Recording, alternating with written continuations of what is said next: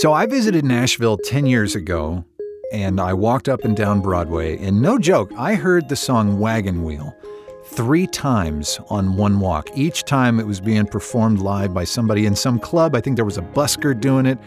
A phenomenon, to be sure.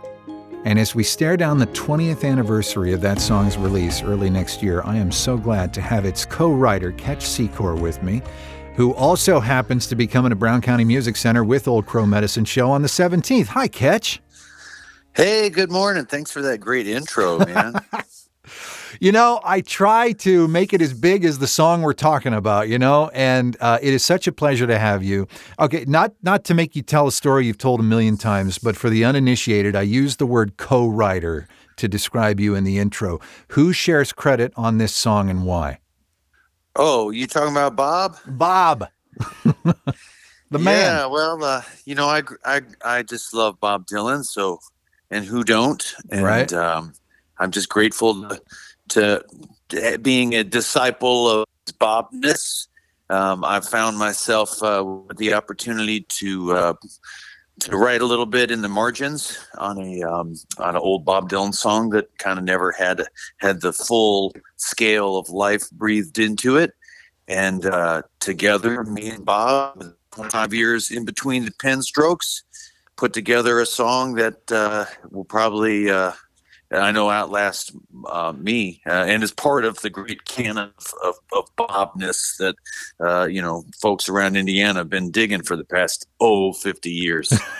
Well, and indeed, he was just in town last month. He didn't do the song, but what has that whole association been like for you? I mean, from the surprise, well, I guess not the surprise that it was a hit, but it becoming a hit and it becoming this ubiquitous daily occurrence, I'm sure for you and so many. What's it been like?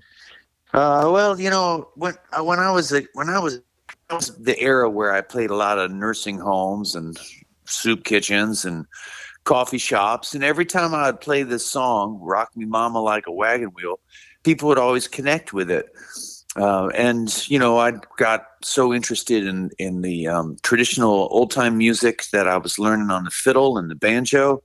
And so I didn't even play wagon wheel all that much because I was so much more interested in 19th century fiddle music.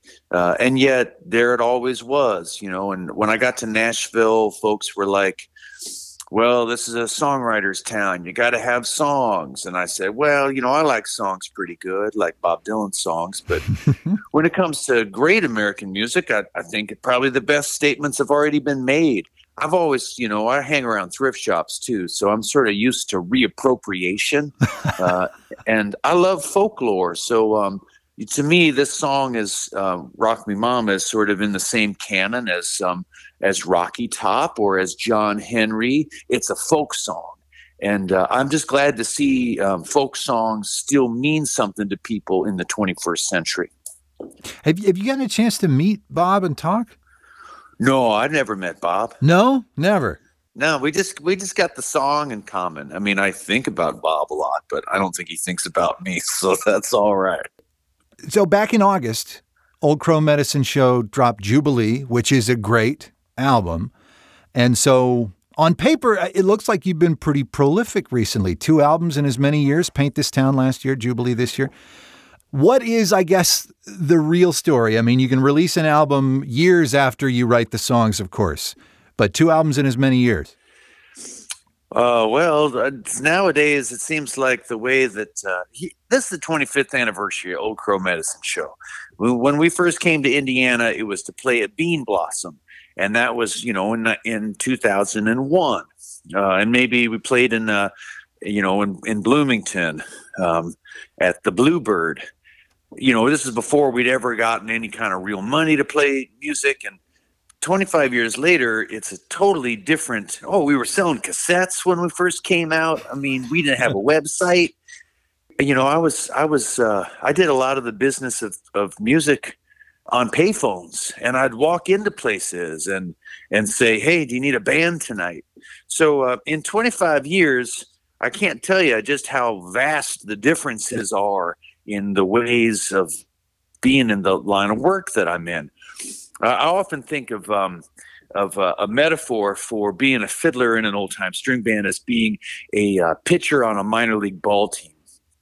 But the thing that's different about that is that in 25 years, a pitcher on a minor league ball team really hasn't changed much. And yet my line of work is changed rapidly. No kidding. One, nobody sells records. I mean, there is nobody selling records except for Taylor Swift anywhere in any genre. Yeah. Except for the big stars that sell records. I mean, our album sold 500,000 copies after 10 years. That song, that the album that had Wagon Wheel on it, that's a gold record. And nowadays, like, I don't even know what's a gold record because nobody buys records. So anyway, you're asking me why 2 albums in 2 years? Because albums don't really mean anything anymore. They're just signposts that say, come see this show.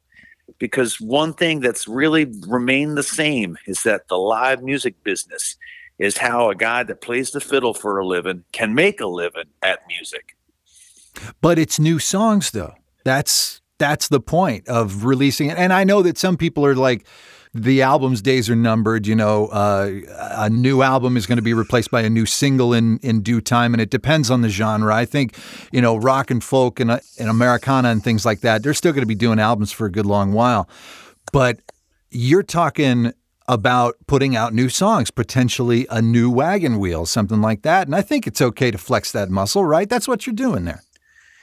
Well, the other piece of it is that if you're a songwriter, you got to write them. Right. It doesn't matter if you had a hit before, and no one's trying to, I guess a lot of people in Nashville actually, frankly, are trying to write hits.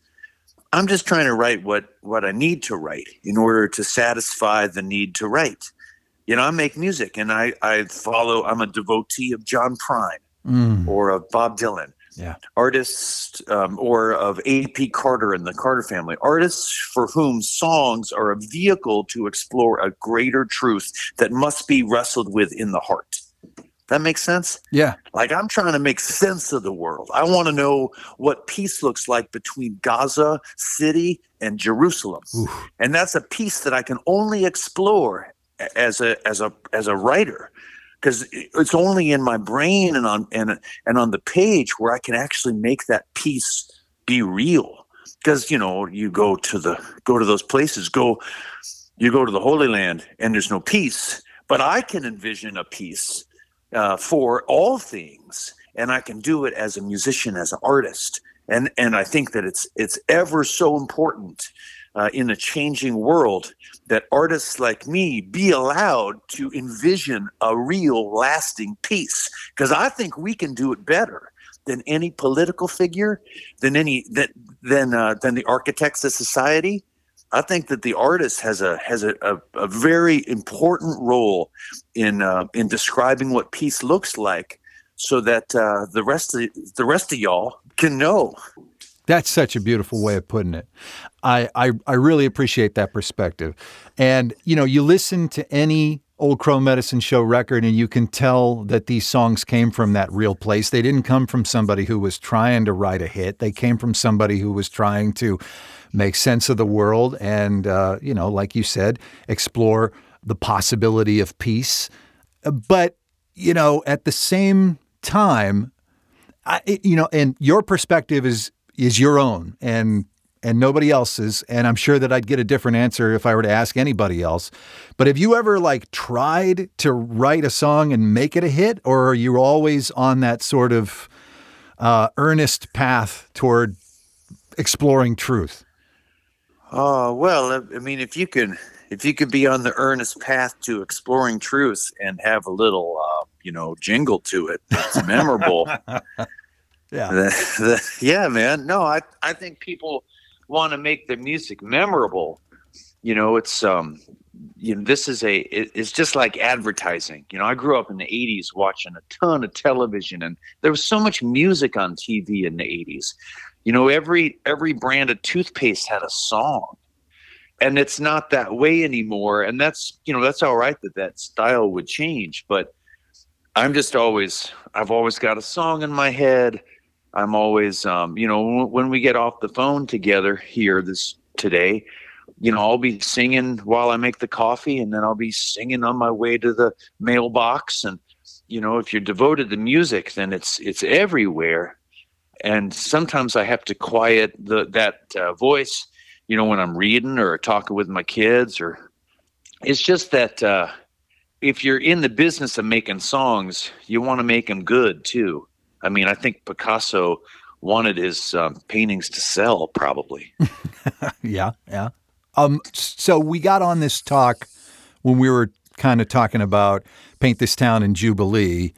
And I don't know how would you boil down the mood or the mindset if you were to compare or contrast the two albums that you released in 2 consecutive years?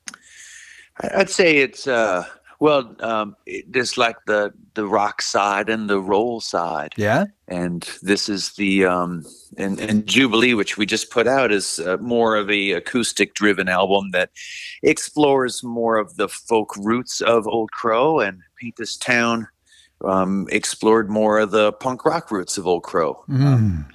It takes kind of both sides. My parents weren't from a farm. Dad didn't mine coal. These are things that mean that you're a postmodernist when it comes to crafting country music. You got to be like Loretta Lynn's lifestyle is not currently being duplicated by anybody on the charts here in Nashville. Nobody's from Butcher Holler. And so how do you authenticate country music if you're not of the stuff? And you can do it with your twang, and you can do it with auto-tune. Just listen to the stuff that they're purveying. I did it because I spent 25 years doing it. And so when I sound like country, or like, roots music, it sounds more like our Jubilee album. And then when I sound like the kid in the garage, in the 8th grade, that's a little bit more like our Paint This Town album. I like to run on both tracks. Roots versus punk rock. That is a beautiful comparison, and very, very appropriate, I would say. All right. So you mentioned Bean Blossom a little bit ago, how you came and played Bean Blossom, and so many Hoosiers who like the kind of music that you do know exactly what Bean Blossom is. Did you ever attend Bean Blossom as a fan or only as a performer? No, I just did it as a performer, but, as a fan of that festival and so many other great bluegrass festivals, I'd listen to the recordings and, have the ephemera of, an old fan or a program in a junk shop. Could just make you feel like you had been in attendance when the hippies came to Bean Blossom in the 70s. I listened to a lot of 78s. I love the 78 RPM records. Yeah. And, the state of Indiana cranked out a lot of them, especially up there in Richmond. Richmond, Indiana was a major recording center. Mm-hmm. Folks that played the blues in the Mississippi Delta were taking, trains to Richmond to go make their records. It was a town that could make you famous. And I think a lot of people have forgotten that. But, Indiana has a unique relationship and a particular special role in the roots of popular American music. And I'm always mindful of that when I'm playing up there on the other side of the Ohio River. Yeah. So, when you played Bean Blossom, did you feel that weight? Or, I know that was a long time ago. Were you a little too young to maybe know the history of that? No, I definitely felt it. I think when you play music, there's a little bit of shape shifting that can happen, particularly when you play traditional music. But then again, I'm not sure that even, like Beyonce isn't able to channel, the singers of the past, the bardic tradition. So I feel very much connected with the past everywhere I go as a performer, as a musician. I'm thinking about how, like, if I'm playing a fiddle in Indiana, I'm thinking about how the fiddle's been played in Indiana for about 300 years. And, the fiddle is there at the clearing of the first acreage. It's at the building of the first courthouse in Corridon. It's at the interchange. It's at the intersection of native and settler and slave. the fiddle is always there in the American story. So is the banjo, this amazing African hybrid instrument.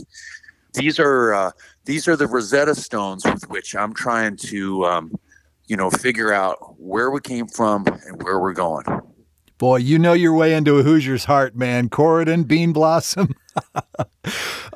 Ketch Secor of Old Crow Medicine Show, who will be... I left out Dan Quayle, but we'll work him up when we get to We'll figure out how to work Dan in somewhere, the Potato Man. Ketch Secor and Old Crow Medicine Show will be at Brown County Music Center just a few miles down from Bean Blossom on the 17th. You got to go see him. Thank you so much for your time, Ketch. Hey, thanks. Thank you for crowing about us, and we'll see you up there in the Hoosier State. Ketch's reputation as a good conversationalist proven true on the WTTS In Conversation podcast. That's going to be a good show. You know what? Bookend that whole weekend with concerts. Go to that one on Friday night and then hit up the last WTTS Rock to Read show for 2023. Shaky Graves plays Old National Center that following Sunday, November 19th. And we'll all help out children's reading programs through the Indianapolis Public Library Foundation that night. There is more, of course, at WTTSFM.com if you want it. I'm Matt Pelser, and I'll see you on the radio tomorrow morning on 92.3 WTTS.